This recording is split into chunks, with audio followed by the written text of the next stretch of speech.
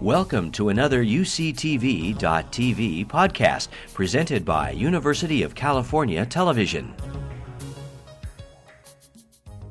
There is a little bit of a racial litmus test in my introduction, and it's the title of my first book. When people say Barbershops, Bibles, and BET, I know we're together as family. And when it's Barbershops, Bibles, and Bet, I know that I have a little more work to do. And it happens pretty often, so I love that. Thank you very much. So it's great to be here. It is very late where I live. It is after 10 o'clock, and so I will try to remain normal. But I think it's why I'm only really on the earlier shows and not on Ed very often, because I get a little freer later in the evening. So I'm really thrilled, particularly to have this opportunity to, at this point, be walking around the country and talking about my new book project, Sister Citizen. And it's exciting for me because it is this opportunity that I'm not sure I ever expected would happen. There's a part of me that still feels like the graduate student dying for anybody to read anything that I've written. And so it is still always surprising to me when my work goes before me and people have read things that I've written. But then to have an opportunity and come and be in conversation about something as precious to me and as over-identified as I am with this particular book is fantastic. And especially, I think, in this political moment when we are, as we gear up, I think, for the 2012 election cycle, the difference at this moment than what we felt 4 years ago. With all of the angst and the war and the economic crisis that we were experiencing in 2008, there was nonetheless a sense of, dare I say it, hopefulness in the American electorate, a kind of willingness to imagine that we could still find answers to our collective problems. And I sense in so many ways that really disconnected from even who the candidates are or the parties, there's a sense of angst about whether or not we still believe that we have the capacity to find answers together across our differences. And so I'm also excited to be here because I'm hoping that we can have a conversation not only about the book project, but hopefully that will open up some discourse about our current political moment. So, Sister Citizen is a book that took me way too long to write. It's not my fault, it's my daughter's fault. She's 9.5, and that's about how long it took the book to be written. The first 2 years of her life, I don't even think I saw anything above like this height. You know, you're just looking down all the time. But part of the process of rearing a little black girl child was to make Sister Citizen that much more important for me to write. I am interested in this book in trying to think about black women's interior lives as a site of citizenship. And so that makes it odd. You know, if you ask people in intro American government, as I often do, you know, what is politics or what is political science? You know, they say things like voting, elections, we have 3 branches of government, you know, that sort of thing. And this book is not about any of that. It's really not about the way that black women behave when they go to the voting booth. It's not really about the choices that African American women make when they decide to run for office or choose not to. It's not, for the most part, even about what our current office holders or historical office holders have done in the realm of the world that we think of and identify clearly as the political world. Instead, it's a claim about what it feels like to try to do the work of citizenship when you are in a body that is racialized and gendered in a way that produces shame, fear, and distress. Carol Pateman talks about the dilemma that the work that women do, domestic labor, is a kind of welfare to parents and spouses and children and communities, but it's not valued as citizenship work. If we think about the height of citizenship, how you know that someone is a great citizen, it is typically male. Particularly, we know that someone is a great citizen when they have served their country in the military voluntarily during a time of war.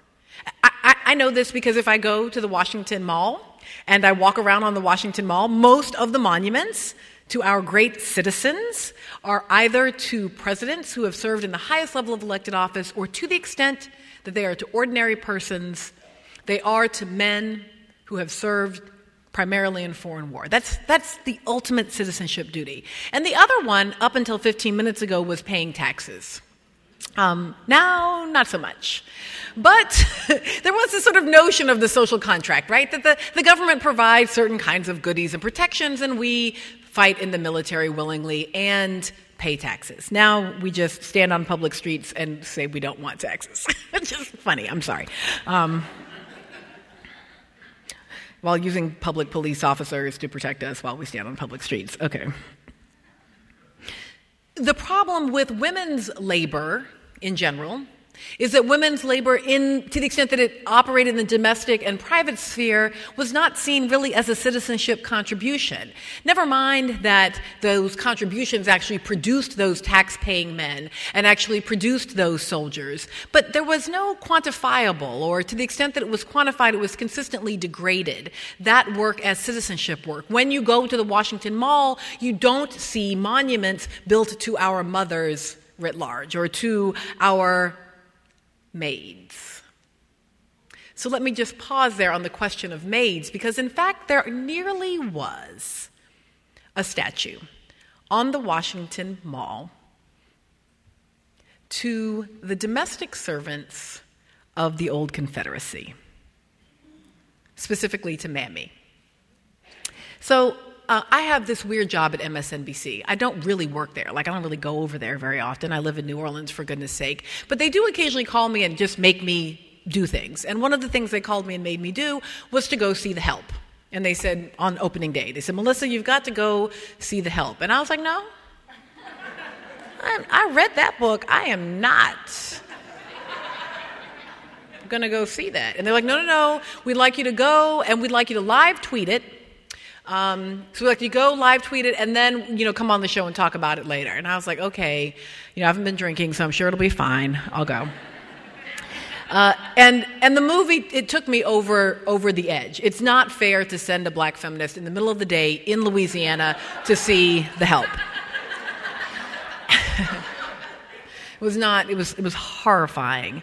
And part of what made it horrifying for me was I kept thinking about this Mammy monument, this statue, because in so many ways this film felt as though someone were finally building, not in granite, but this time on celluloid, although not that it hasn't already been built several times before, but giving us a new generation so that my daughters too can enjoy the pleasure of filmed Mammy.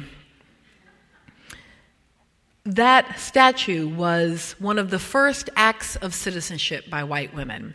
Not all white women, but the daughters of the American Confederacy. Not long after the passage of the 19th Amendment, raised money in order to build a statue to Mammy on the Washington Mall. And the U.S. Senate, the same Senate that repeatedly refused to pass the Dyer anti-lynching bill, repeatedly refused to pass a bill that would have made it a federal offense to murder people of color. That same Senate went ahead and passed forward the grant for the land for the monument. And so then it went to the House of Representatives. And it was actually stopped in the House of Representatives in large part because of the active participation of women's club movements and of the black press, who said you cannot build a monument to someone who does not exist. Mammy is not real. Mammy is an imaginary figure. Mammy is not what you imagine Mammy is. The women who were forced as enslaved persons to work in the homes as domestic workers were not the loyal servants who cared more about the families for whom they worked than their own families. That's not the story. You cannot build this monument. It's only because of the active pushback that the House of Representatives did not allow the land grant to go through, and that we do not now have within the eyesight of the Martin Luther King monument a Mammy monument, because that's where it would be. I bring that up because I want to suggest that the question of what counts as a citizenship duty and a citizenship responsibility is raced and gendered. That for white men, the ultimate act of citizenship is participation in foreign war. Part of how you know this is because if you run for president, you will be asked whether or not, right, you dodged the draft, whether or not you participated in the war, all of that. Think, for example, about the difference between Hillary and Bill Clinton running for office. They are of the same age, and yet the question of Bill Clinton's participation in the military was a central question, and it never came up in the context of Hillary Clinton. Because it simply isn't a responsibility, it's not a duty, it is not an assumption that as a woman, as an American woman, that it would have been her responsibility to have been a soldier. But for Bill, as a man, it was a central question. We know this in part because of the monuments we build. And so if the monument, the one monument we've thought of building of African American women is a monument to Mammy, it gives us some clue about what the citizenship ideal is for African American women. The notion of what would constitute something that the larger community would value, would place and say, this may make you a great American.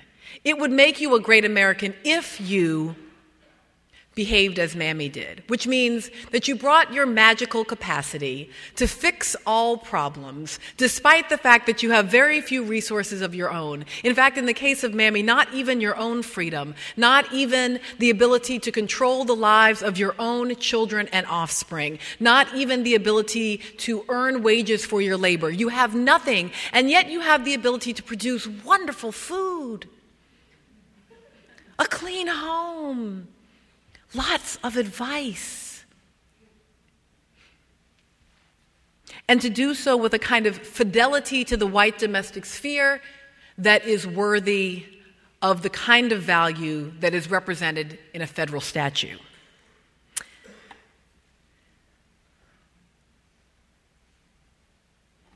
When I first started taking courses in cognitive psychology, my favorite research was about the crooked room. It is research about our cognitive perceptual abilities, right? It's not research about race and gender. It's about how our brains work. So here's what we would do. No, not us. 1950s researchers on cognitive psychology. They would take an individual, put them in a room that was dark, and then flip the lights on.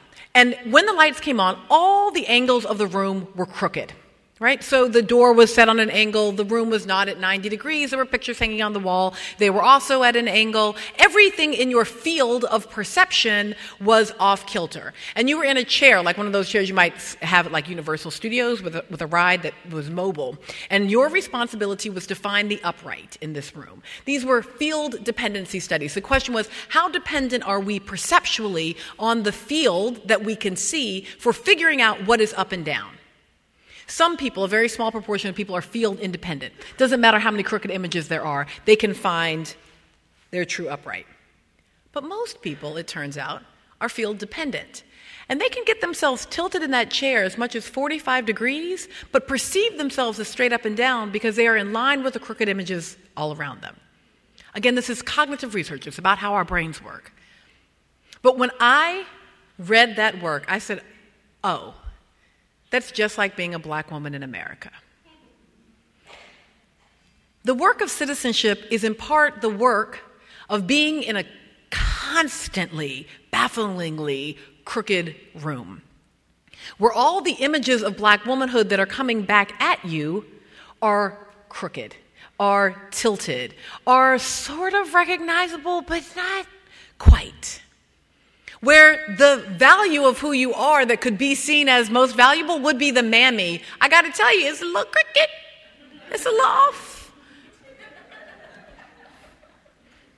The work, but let me come back to the help for a second.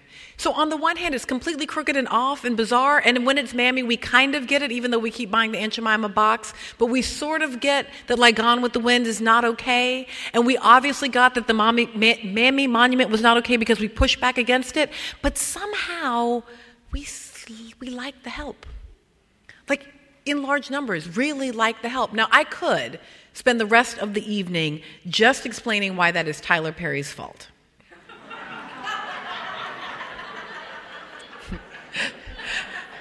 Because not only am I not related to Rick Perry, I'm also not related to Tyler Perry.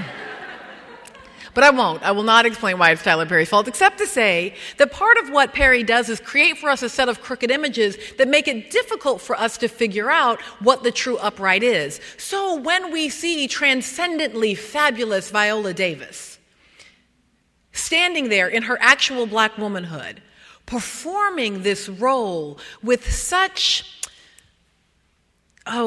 ability, given how poor the role is, we think, well, this is worth seeing. Right? It feels not so crooked because compared to the offerings that we typically get, this seems like a somewhat more upright image. I mean, I went to see the first Sex and the City movie. This is in the book. I went to see the first Sex and the City movie, because I just was looking for like a chick flick. I wasn't looking for any sort of emotion. I was just going to go watch Sex and the City. It was fun. I was in New York that weekend. My best girlfriend was with me. So we go and we sit down and watch a movie, and there's Jennifer Hudson doing Mammy. And we were like, oh, but why didn't anyone tell us? And why would that be necessary? And why in a movie about, 21st century women living in New York who've never bothered to meet any black women during the entire time that they've lived in New York on the television show, must they now suddenly have a Mammy? And why does it have to be Jennifer Hudson, who we love? And why is this happening? And why am I having to have a black feminist movie, moment while I'm going to try to see like a fun movie? It was just a crooked room, right? So there you are just going to try. So this is my point about the crooked room. I'm just trying to give you some moments here, how you can just be sort of wandering through your life, not really having a race or gender experience. And then here comes an image. Here comes the tilt. And you've got to figure out, and this is the thing you have to remember, you got to figure out how to engage that crooked image. Now one possibility is to overcompensate back the other direction. I'm going to talk about that in a second. So if it's tilted this way and it's off, you actually end up this way a little bit, just because it's off, but you can't quite figure out by how much. The other possibility is, if you feel dependent, to accommodate that image and experience it as your authentic self. So there are 3 particular tilting images. The Mammy, which I've talked about a bit here, but the other 2 are also highly recognizable. Jezebel, or the kind of hot, lascivious, oversexed black woman. You certainly understand that she is rooted in the experience of American slavery. She's rooted in having to explain why it would be okay to use women's bodies to breed for economic purposes, while simultaneously believing in the Victorian cult of true womanhood that says that women are on pedestals and above, right? So you've got to be able to explain how you can have a breeder who you also work in the fields, whose body is available to any male who the master deems appropriate, including himself, and simultaneously believe that women have to be protected and careful in this domestic sphere. And so in order to make that work, you have to create an image of black women as something other than this thing that is woman. And so Jezebel is a very useful tool in the context of American slavery. But of course, she didn't stay there.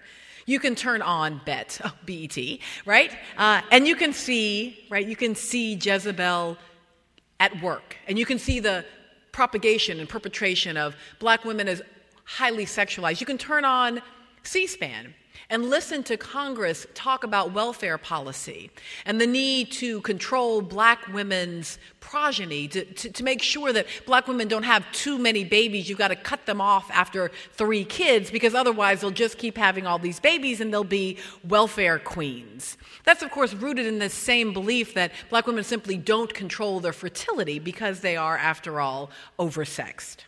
So it's an old myth, but one that has very new resonance. So Aunt Jemima is old, Mammy is old, but then she shows up in all of these contemporary contexts. And similarly, there is the angry black woman. She's the latest figure. She is the sort of 1910, 1920s, 1930s version of black womanhood that still has this active role. We see her all the time. Again, you can run into her on a Super Bowl commercial for no apparent reason. Like you're just watching the Super Bowl, having a perfectly nice time. Family over, eating some chicken wings, having a nice time. And then there's Sapphire, yelling at her husband and throwing cell phones at his head and beating up white women on the commercial for no reason. And you're just like, why is this happening, right?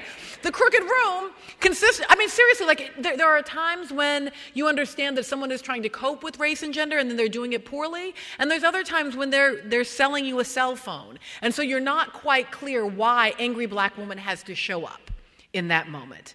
So here's an example of accommodating one of those crooked images. The angry black woman image, for example, she can be an awfully powerful political actor.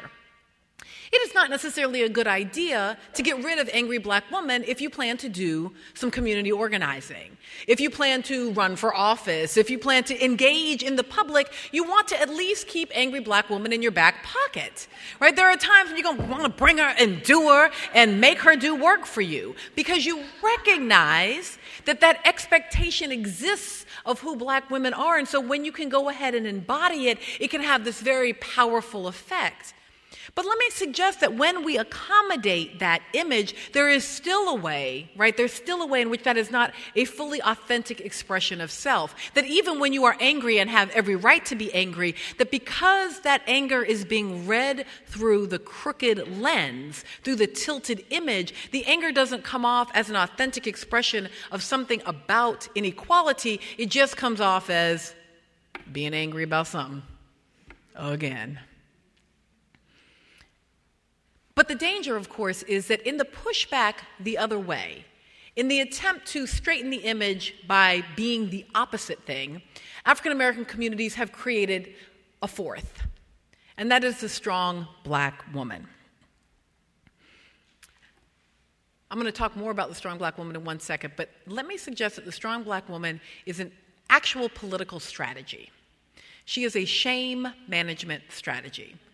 So let me make a quick claim about the politics of shame, then I'll talk about strong black woman, and then we can open it up a bit. Racial pride is very powerful politically, and it rests on a concept called fictive kinship. This is Carol Stack's work that says, when I call you my sister or you my brother, we're not actually related to each other. That can be confusing, but it's a sense of fictive kinship. Fictive kinship is why February Black History Month works the way it does in public schools, right? They line the children up and they say things like, Harriet Tubman brought people to freedom. Sojourner Truth gave a great speech. Garrett Morgan invented the street light, right? These kind of McDonald's Black History Month facts operate, right? They are, right? Where I got all those facts from, right? They operate as a fictive kinship tie. The claim here is the reason that you should feel proud about Harriet Tubman's accomplishments is because she's a black woman and you're a black woman, and so what she was able to do in difficult circumstances, you too will now be able to do because a black woman did those things. Thomas Jefferson, having been president of the United States, is not meant to empower African American girls in the 3rd grade. It's meant to teach them history, but it is not meant to create for them a sense of prideful individual capacity to overcome obstacles. Despite the fact that Thomas Jefferson was human and they are human, and therefore this human did this thing, and therefore, since they are human, they might be able to do this human thing, because the human fictive kinship doesn't quite work like that. We cultivate racial pride importantly as a political strategy. And what it allows is for you to feel proud of the accomplishments of unrelated fictive kin. But here's the flip side of pride. The flip side of pride is shame. If you can feel proud of the accomplishments of unrelated fictive kin, then you can also feel ashamed of the failures of unrelated fictive kin. Pause for a moment. We're going to have a little black people internal conversation. Black folks in the audience, please recall how you felt when you found out that the DC sniper was black. Yeah. Okay? All right, pause. Now I'm going to speak to the white folks. White folks in the audience, please recall how you felt when Sarah Palin gave her 2008 speech to the GOP convention. Okay, now everybody's together on what racial shame feels like.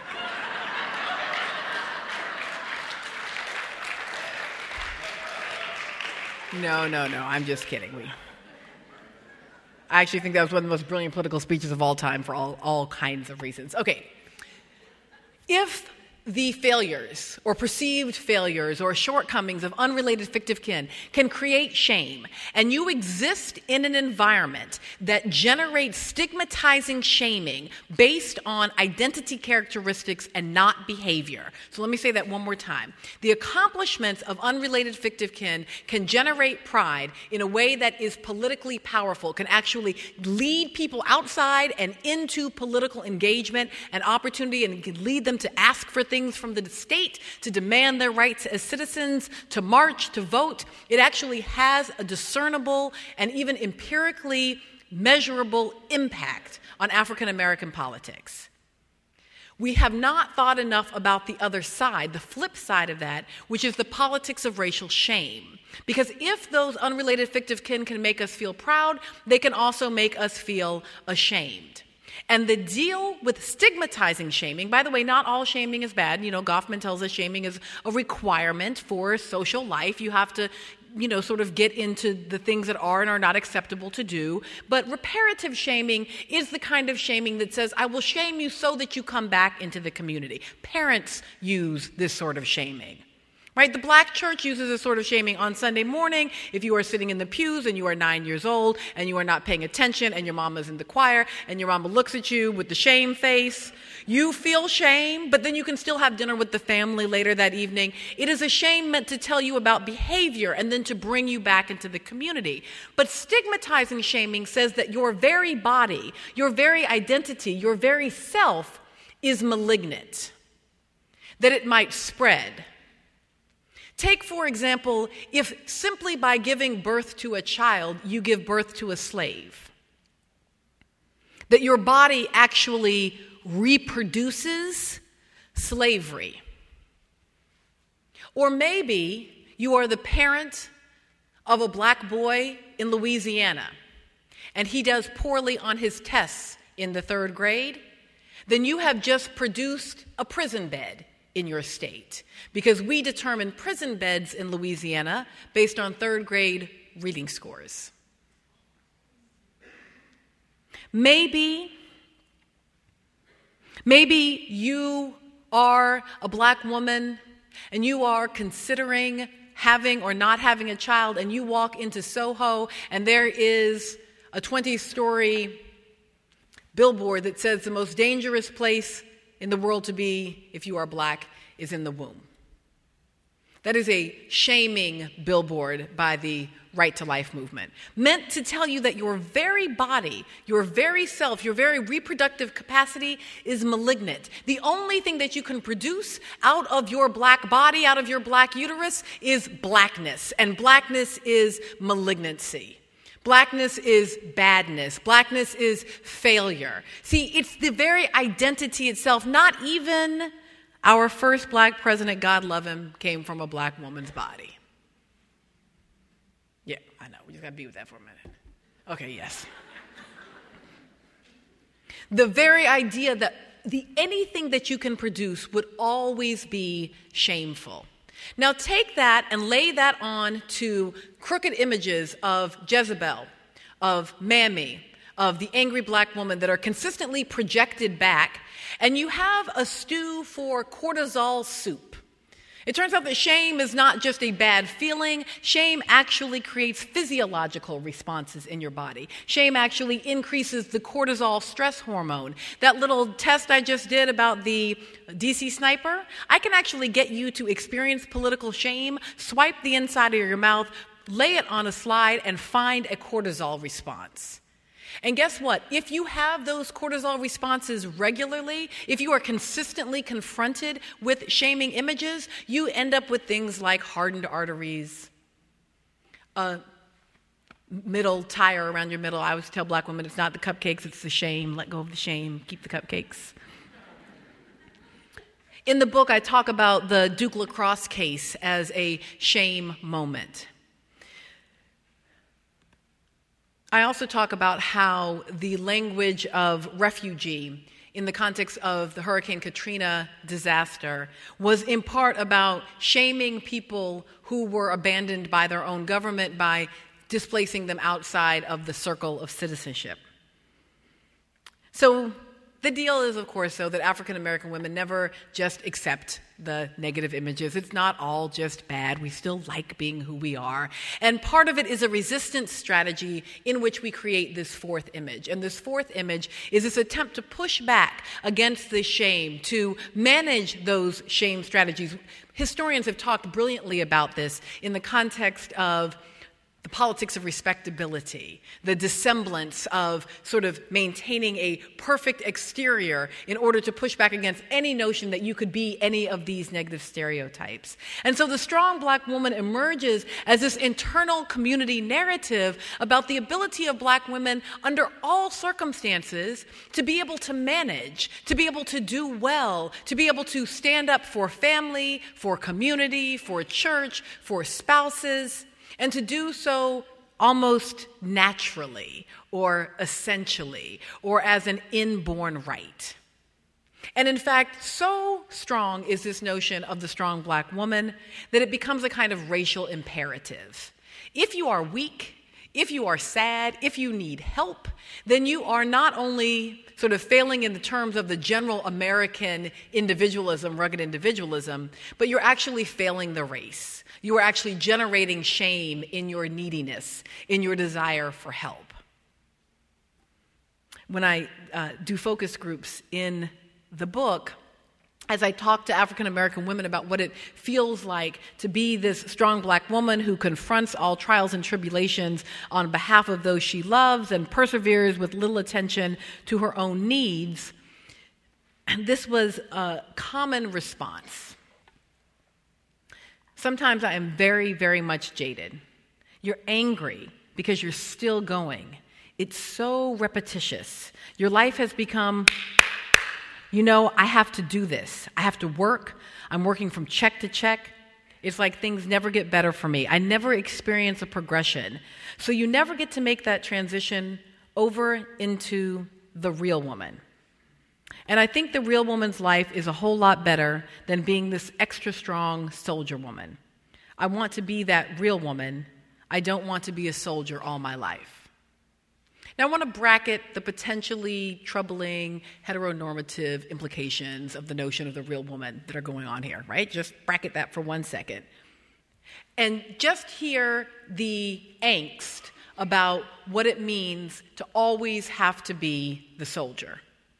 And the sense that it is not authentic. To use the word real is to suggest to us that we should be thinking about how this woman is imagining her authentic life experience versus these expectations of who she should be. So, that's sort of what the book is up to. It is trying to make a claim that citizenship is not just about politics out there, but about politics in here. That, like Du Bois, who asks the question, how does it feel to be a problem? Not to have a problem. 21st century, everybody has problems. But still, some bodies, right, are problems in and of themselves. And that Du Bois, for all of his brilliance, did not think enough about how a gendered body can be a different kind of problem.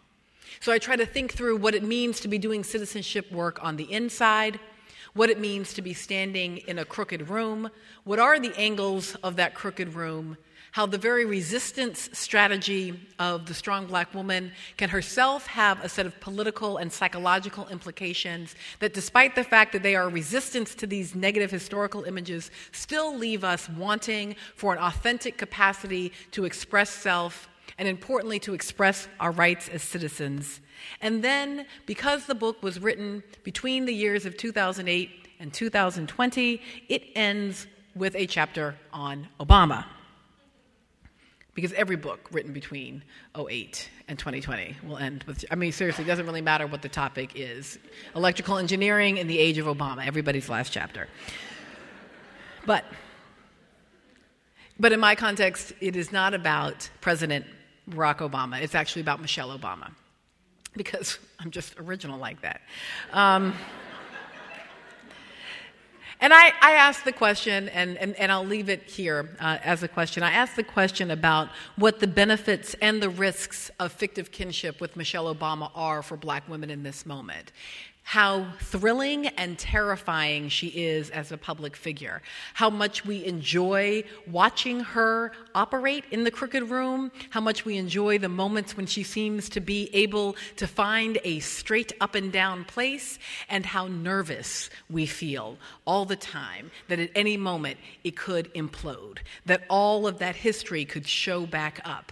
And so there is this desire, this pleasure of watching the performance of First Ladyhood in the body of Michelle Obama, but also a kind of terror in watching it, because we know that the history is so ugly, is so painful, and there are moments, the Shirley Sherrod incident and others, where we're reminded that it's just on the surface and could come right back. And so our attachment to her is that pride that could also always at every moment turn into a stigmatizing shame that might seek to further separate us from the country that we do, despite all of its flaws, love. Thank you.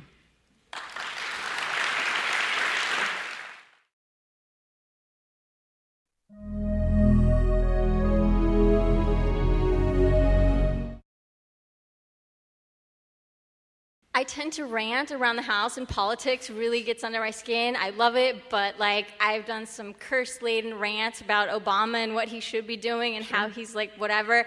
And so then I was sitting there reading the article, love reading your articles, and I was just like, Sure. Melissa Harris Perry thinks I'm a racist. Yeah. No, I totally don't. Yeah. And then I read the follow-up, and then somewhere in there I'm like, wait, but maybe I'm not white. And then this does not. Now it's all fine, yeah. I'm good. Sorry. I can say whatever about President Obama with impunity because I'm not actually white. Yes. Right. Okay. I feel your question. Yes. So you kind of get what I'm saying in there. And I know that you said this is, you want to open up a dialogue for how people are feeling, and so I'm like, okay. I can dialogue. Yeah. We can talk about this. So that's why I felt like, Sure. well, you said your piece, but I'm up for the dialogue. Sure. And if Sure. you want to say... And let me explain it, because not everyone is following Twitter, although, what are you doing? At M. Harris Perry. So not everybody's following Twitter, and not everyone reads The Nation, and again, what are you doing? But the piece, it's so... I never can predict the pieces that are going to produce this in people. And in a million years, I would not. I actually thought it was terribly boring when I wrote it. And I was so surprised by the reaction. So let me just quickly tell you what I think the piece says, and then I'll tell you what some other people seem to think the piece says. So I've been following President Obama's career politically for a long time, because I lived in Chicago during the years that he was my state senator, then my U.S. senator, and then presidential candidate. During his 2004 campaign for the U.S. Senate, he ran against Alan Keyes, who's also African American.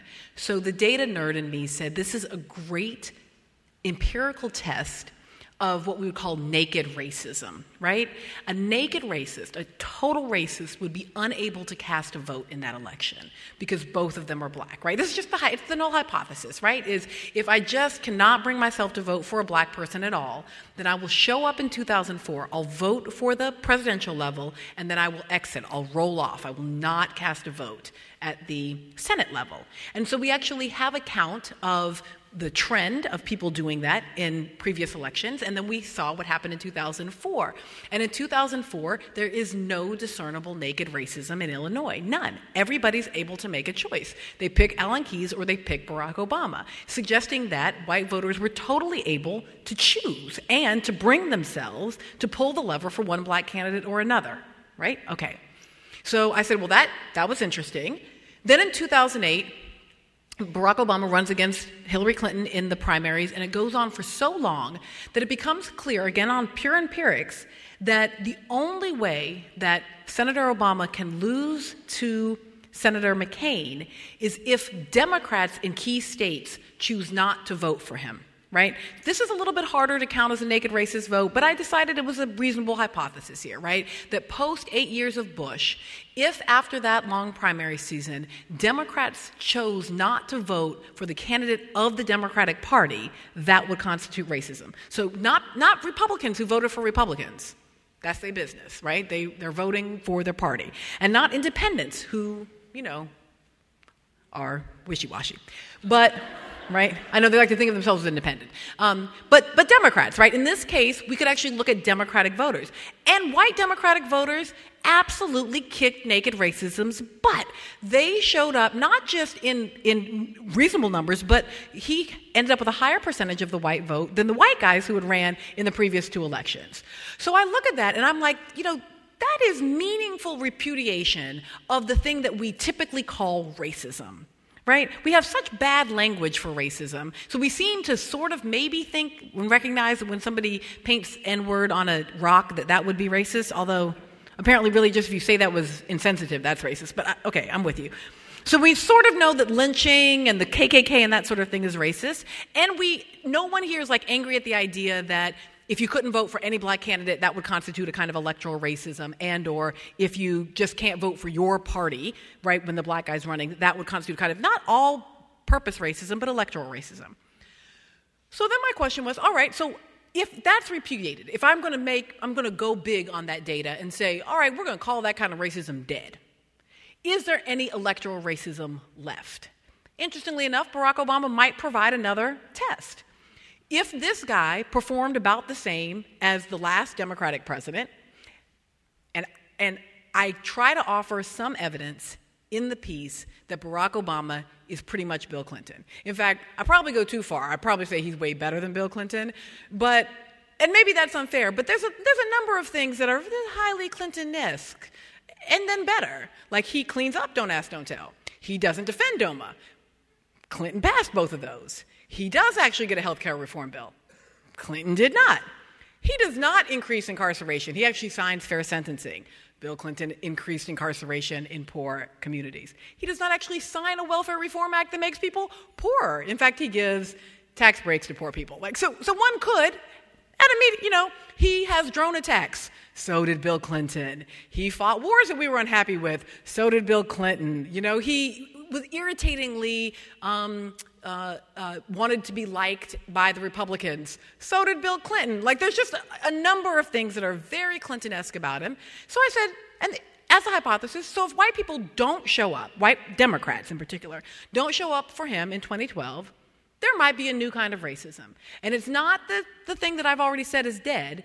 It is a kind of holding the black guy to a higher standard in this profound desire to have exactly the mammy figure that I've just talked about, right? I think the very fact that The Help is the best-selling book and top movie is in part about the grand desire for the mammy in this economic downturn. And so the fact that Barack Obama refuses to behave like Morgan Freeman or Will Smith and just fix stuff with all his magical power.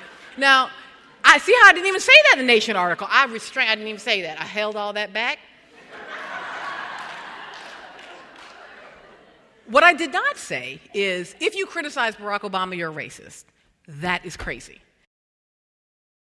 I'm very curious to see how you think shame, racial shame, can be the grounds for creating new relationships with other people as well as yourself. So if it's true that racial pride exposes the limits of how we can imagine, what's good or what's just, can racial shame, if we separate it from, if we use racial shame to think about, what is considered failure anyway, and what are the what are the limits of those criteria, and can we embrace shame to say that is not me? I'm very curious to see if your examples that you may have. Absolutely, sure. I quote to my colleague's question because it was somewhat similar. It's in fact shameful to talk about shame, or even to admit that such a thing exists. And one of the things that I'm very interested in is also the landscape of affective inequality, that the very character of shame in and of itself is a feature of the kind of injustice that exists on an emotional level in communities of color. And I was wondering if you might be able to comment on that. I love both of those questions. So for me, the grounding, smartest, most useful work on this is queer theory. Because queer theory goes exactly there and says, hey, the work of queer communities is the benefits, the political benefits of shamed identities, right?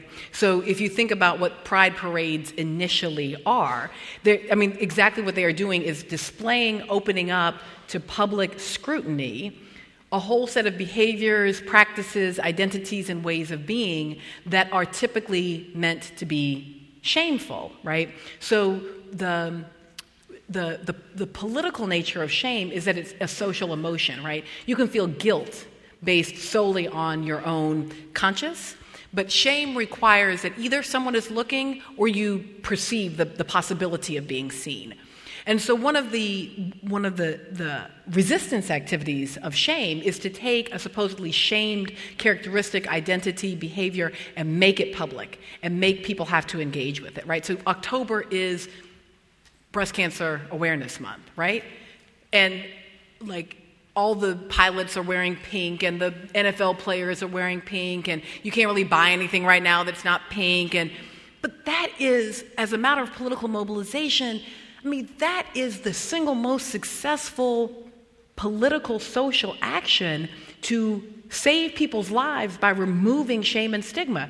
You could not say breast in public. You could not talk about mastectomies. You certainly would not regularly tell women on a monthly basis to palpitate their own breasts and talk about it in a way that was just, everybody is just on the breast cancer bandwagon. It's not partisan. It's not ideological, because breast cancer advocates actually pushed back against the idea that breasts were shameful. One of my favorite things to do is to take breast cancer walks. I do them every October because they do all these really funny booby jokes, right? Like everywhere you go, it's like save the tatas or save third base or, all of these like breast stuff, because part of it is as long as it's a dark secret, right?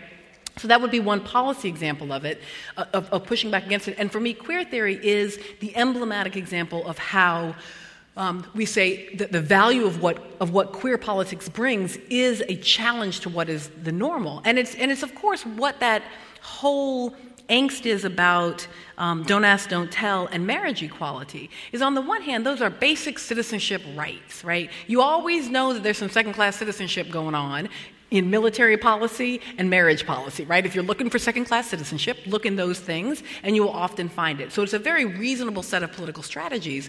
But the problem is it's also a very normative set of political strategies, right? It's not about we have a right to be queer and create different kinds of communities and different definitions of family. It's about look how much just like you we can be. Look how respectable we can be. See, we can have our families look just like your families, and we can serve in the military just like you. And so look how straight we can be, rather than look how queer we can be, and look at how valuable it is to take queerness and open up the very definition of what constitutes respectable and normal, right? To expand that normal curve. Okay. So there's that possibility, but it hasn't shown up as well in that kind of identity-based politics, right? In other words, so much of what we think of as the LGBT agenda right now is a very normative one rather than a queer one. But I think that then really ties into this question about inequality in affect as well. Because part of it is, who even has a right to be sad? Who has a right to be angry? Why should we care how you feel? This, for me, has been fascinating in the context of Herman Cain saying that the N-word head ranch or whatever that Perry is on is insensitive. So the whole debate is fascinating for a number of reasons, right? One, because I would think that the question of whether or not Rick Perry is racist, right, should be a policy question. It should be a question about disparate impact. It should be a question about whether or not the policies that Rick Perry produces have a disparate impact on Black and Latino communities where he governs. And if they do, I don't really care what's in his heart. Might have all kinds of niceness in his heart. Really, who cares? Those policies have racially disparate impact. This is, my husband, the lawyer, sues Barack Obama because HUD is racist. I'm sure Sean Donovan likes black people. Really, who cares? That's not the point. Your policies on Road Home vis-a-vis black communities meant that black families in New Orleans got thousands of dollars less than white families. Fix that. Your policy is racist, right? So that's the only kind of racist conversation I want to have about a policymaker. But if we were going to have one about how someone might feel, niggerhead would be a good place to start. Like, that one is pretty straightforward, you would think, except then it's not, right? And suddenly it turns out that the N-word actually means, like coffee beans and happiness or something, right? Herman Cain is a man who lived during the era of Jim Crow. He was alive. He was a living human being in his black body during a time when we legislated shame for blackness. We legislated it, right? If you think about shame has a physical posture. Head down, eyes averted, avoiding contact. When you feel shame, you don't want to go hang out with people. You draw back because you believe yourself to be malignant. That's literally what Jim Crow is. It says, you can't touch anything. You can't touch anything we're going to touch because your blackness might spread. And in fact, in public spaces, hang your head, avert your eyes, and lower your voice. Avoid public contact. We legislate shame. And so he says, that sort of hurt my feelings. That's all he said. He was just like, that seems insensitive. And suddenly he is playing a race card because how he feels is completely irrelevant. Now, one might say that in the political realm, how anybody feels is irrelevant. I'd be willing to hear that argument, that it's a rough and tumble place, bad things happen. But here's the deal, Thomas Jefferson. I know he meant to say property, but he didn't, right? The fact is that the founding document, the social contract, that Jefferson could be a slaveholder who holds his own children in intergenerational chattel bondage, but did not write a slave document. Constitution, slave document, troubling. Constitution, problematic. Declaration of Independence, hot shit. Why? Because the language is so universal. He says that it is self-evident that all persons are created equal and endowed by their Creator with certain inalienable rights, and among these are life, liberty, and the pursuit of happiness. I get that he meant to say property, but he didn't. They made him take property out. They were like, that's a problem. So then he talked about fulfillment. He talked about part of the American project. There is nothing in 1776 less self-evident than the notion that all persons are created equal. I'm trying to imagine what. No, you can't pick one thing, and particularly like if you're on the mountain, if you're at Monticello, and you look around, that looks like self-evident human equality. Really, that's what that looks like to you? Okay, but he didn't write. He writes this document so much bigger than himself, so much bigger than his time, and he suggests that part of the American contract is not just going to be about taxation. It's not just going to be about citizenship rights. It is literally going to be about our ability to pursue human fulfillment. The part of what will make America different will be that in our self-evident human equality, we will have equal capacity to find human fulfillment. And that is a big deal, right? So for me, the notion that some anger is more righteous than other, that some pain is more relevant than others, that some bodies matter more just because that body that was kidnapped was a blonde, blue-eyed body, and this body that was kidnapped was a black and nappy-headed body, and so we're not even going to talk about that body, right?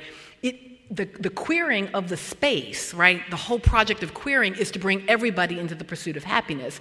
Now, this does not mean that resource distribution is unimportant. Right? And this was probably the hardest choice I made in the book, was I either had to write a book about recognition or a book about resource distribution. And I did not write the book about resource distribution. I did not write the book about the education that we don't have, the money we don't have, the wealth we don't have, the power we don't have. I just didn't. I wrote a book about how we feel. And that is weird as a political scientist, in the sense that it is about pursuit of happiness and not about the other parts, which I think we tend to do our policy work there, but I just want to suggest that the policy work can be on that too. And I think this is part of the misunderstanding that was occurring around the Nation article.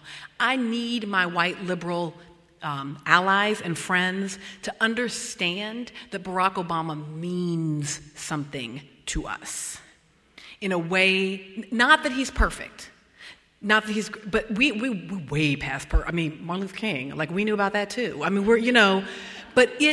when we see a black body embodying the American state, and particularly a black body that didn't have to be black, that could have chose some other kind of intersectional identity, and was like, nope, I'm black. And on his census form, it's like, black. And then married Michelle, who looked black from way over there, and got regular hair. And then had some little black baby girls and braided their hair up. And then lived on the south side of Chicago and hung out with some black people and was just black. Over and over again. And so it means something to us. When they fist bumped in North Carolina, we were like, oh! It was like for Texans when the president walks around and has the cowboy boots and hat, you're like, yeah, but that's how we do.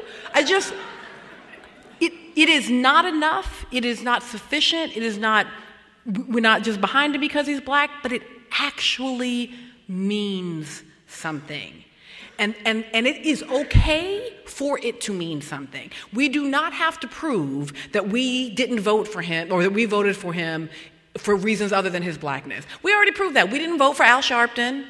We stopped with Jesse, like we voted for Jesse and then we stopped and showed up for Dukakis. We just came on out. We don't have to prove that. We vote for white people all the time. We are good. We vote for white people. All kinds of them. So we don't prove nothing. But it actually, like when we see him drag that left foot a little bit, it actually literally means something to us. And when you criticize him, right? So you can criticize him.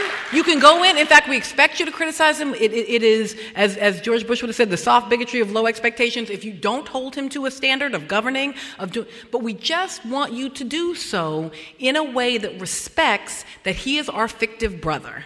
And when you say particular kinds of things about him, you generate a shaming for all of us. So go in, call him, do. But when you do certain kinds of things, when you perform race privilege, even in the context of liberal alliedhood, you do so in a way that can split us off because it matters. How we feel actually matters.